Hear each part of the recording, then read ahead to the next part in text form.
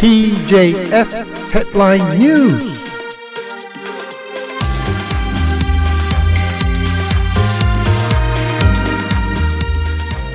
12月26日火曜日、時刻は8時9分です。ニュースヘッドラインお送りします。ローマカトリック教会のフランシスコ教皇は25日、バチカンのサンピエトロ広場で恒例のクリスマスのメッセージを読み上げました。この中で教皇は、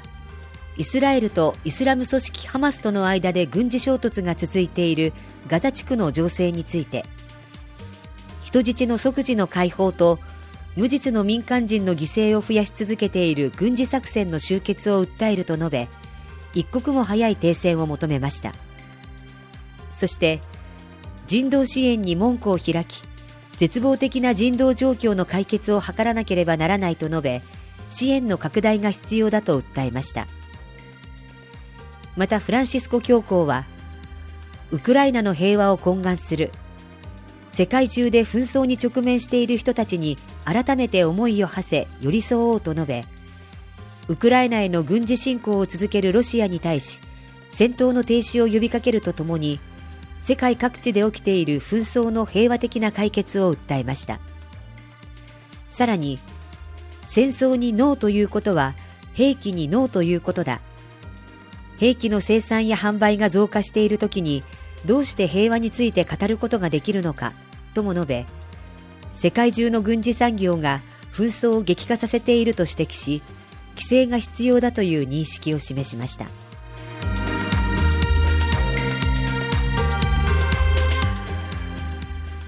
ガザ地区への地上侵攻を続けるイスラエル軍は、1日でイスラム組織ハマスの100以上の標的に空爆を行ったと発表するなど攻勢を強めています。これに対しハマス側は、ゲリラ戦による徹底抗戦の構えを見せており、市民の犠牲が増え続けています。ガザ地区の保健当局は25日、過去24時間に250人が死亡、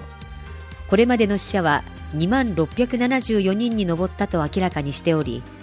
戦闘休止の見通しが立たない中、犠牲者が増え続けています。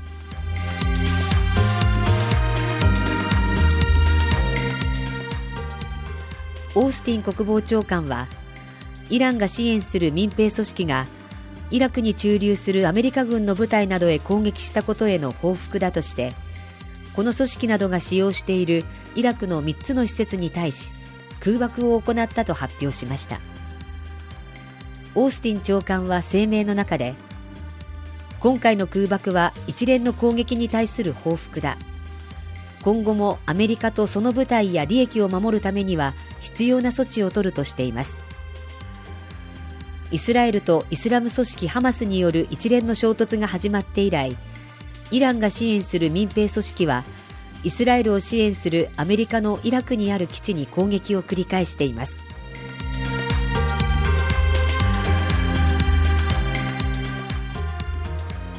ウクライナに多くの信者がいるウクライナ正教会は、これまで旧暦に従ってロシアと同じ1月7日をクリスマスとしてきましたが、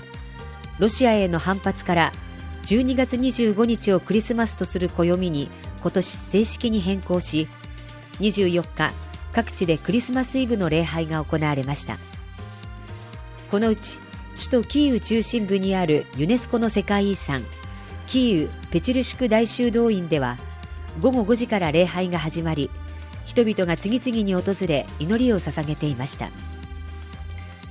この修道院は軍事侵攻の前までロシアの強い影響下にあると指摘されてきましたが、今年のクリスマスイブの礼拝ではウクライナ語が使用されていました。ウクライナではロシアによる侵攻が長期化する中、宗教や文化の面でも一層ロシア離れが進んでいます。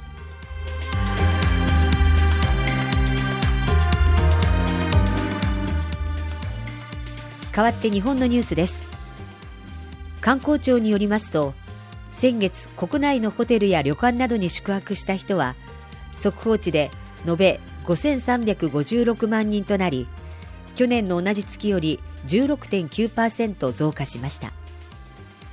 このうち外国人の宿泊者数は延べ1160万人と、去年の同じ月に比べておよそ3倍に増え、コロナ禍前の2019年の同じ月を 28% 上回り、11月としては過去最高を更新しました。一方、日本人の宿泊者数は延べ4196万人と、去年の同じ月より 0.1% 減少しました。ただ、コロナ禍前の2019年の同じ月と比べると 3.4% の増加で、堅調な数字となりました。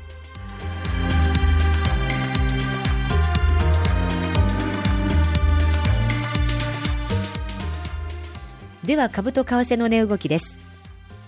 ニューヨーク株式市場、昨日はクリスマスのため休場でした。現在のダウ工業株30種平均は37,481ドル21セント、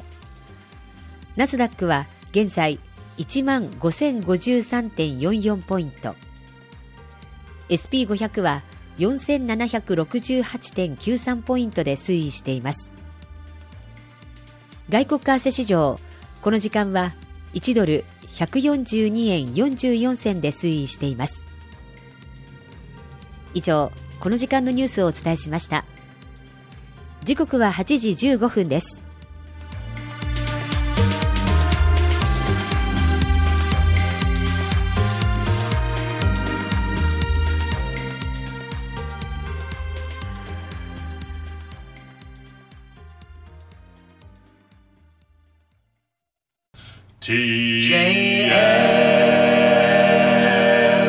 TJS Japanese radio station broadcasting out of Torrance, California,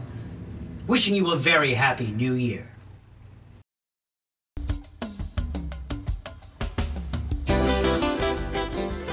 MVP を獲得した大谷翔平グッズ発売のお知らせ。スポーツ関連グッズやイベント、アーティストグッズの制作を手掛ける株式会社スペースエイジでは、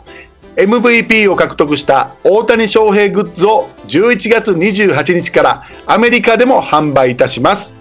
今回販売するグッズは T シャツ、ペナント、ピンズ、ビーチタオル、缶クーラー、ステッカーの6種類です。この機会にぜひお買い求めください。詳しい情報は TJS ラジオのトップページにあります。パネルからアクセスしてください。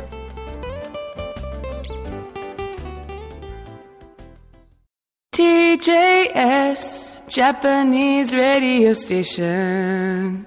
TJS Sports。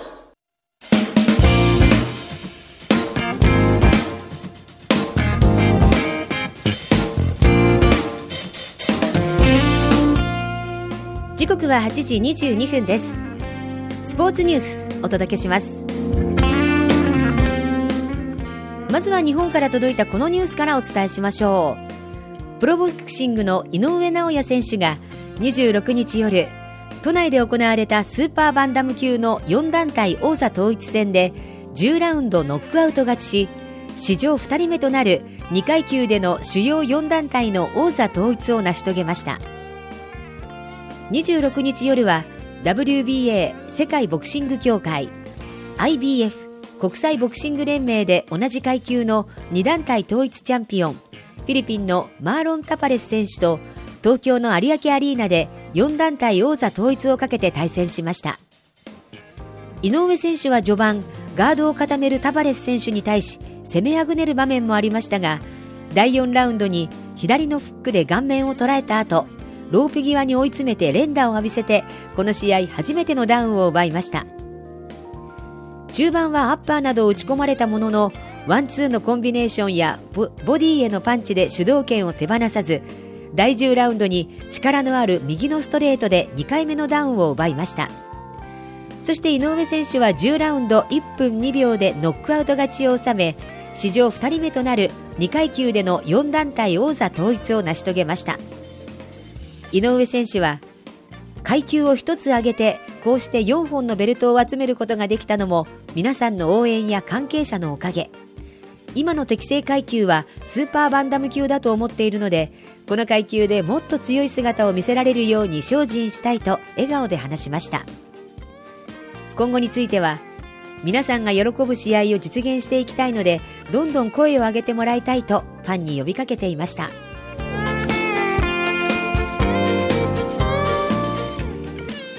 NBA アメリカプロバスケットボール、ロサンゼルスレイカーズの八村塁選手は昨日、本拠地でのボストンセルティックス戦に途中出場。およそ29分のプレーで12得点、リバウンドは3つでした。レイカーズは115対126で敗れています。フェニックスサンズの渡邊雄太選手は本拠地でのダラスマーベリックス戦で出場機会がなく、チームは114対128で3連敗となっています。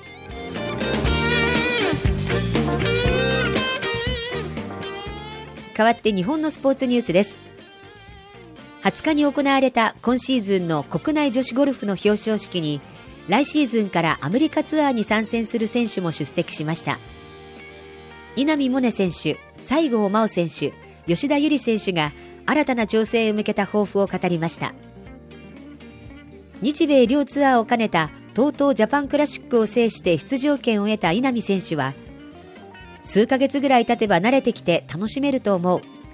そこで優勝カップを掲げられるように頑張ると話し、言葉の壁があって食事や移動も大変。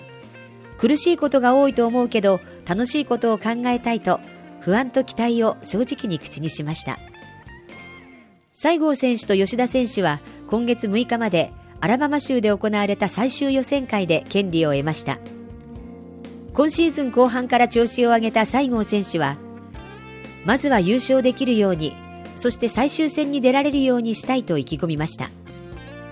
吉田選手はゴルフ以外にやりたいことを聞かれ、特にないときっぱりと答え、今はどれだけゴルフと向き合うか、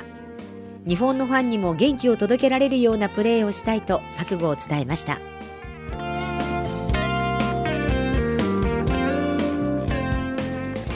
さあ、来年2024年開催のスポーツ情報が入ってきています。まず来年の目玉になるのがパリオリンピックです。パリでは1924年以来100年ぶり3度目の夏のオリンピック開催で、7月26日から8月11日まで32競技が実施されます。オリンピック閉幕後の8月から9月にはパラリンピックもパリで開催されます。アメリカメジャーリーグは3月20日に24年のシーズンがスタートします。ソウルで初の公式戦開催となる開幕シリーズ、大谷翔平選手のロサンゼルスドジャースとダルビッシュ有投手らが所属するサンディエゴパドレスの顔合わせとなっています。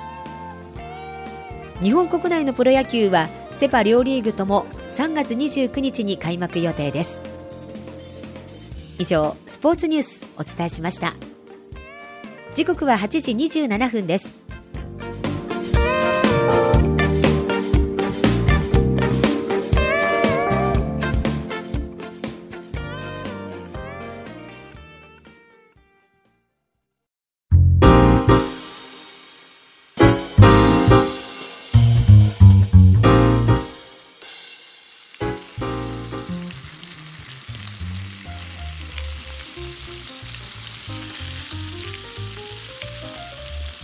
玉園がステーキ店をオープンします。日本全国から産地別英語日本産和牛を揃え提供できるお店、ステーキライブラリーが11月29日にグランドオープン。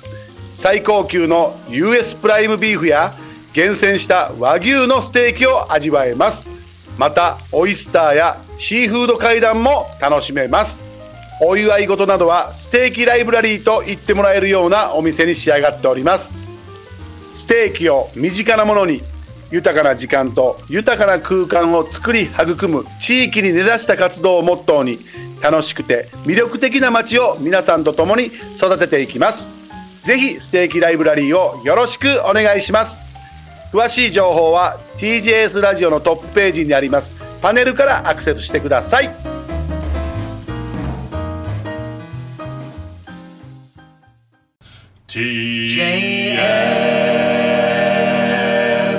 TJS Japanese radio station broadcasting out of Torrance, California,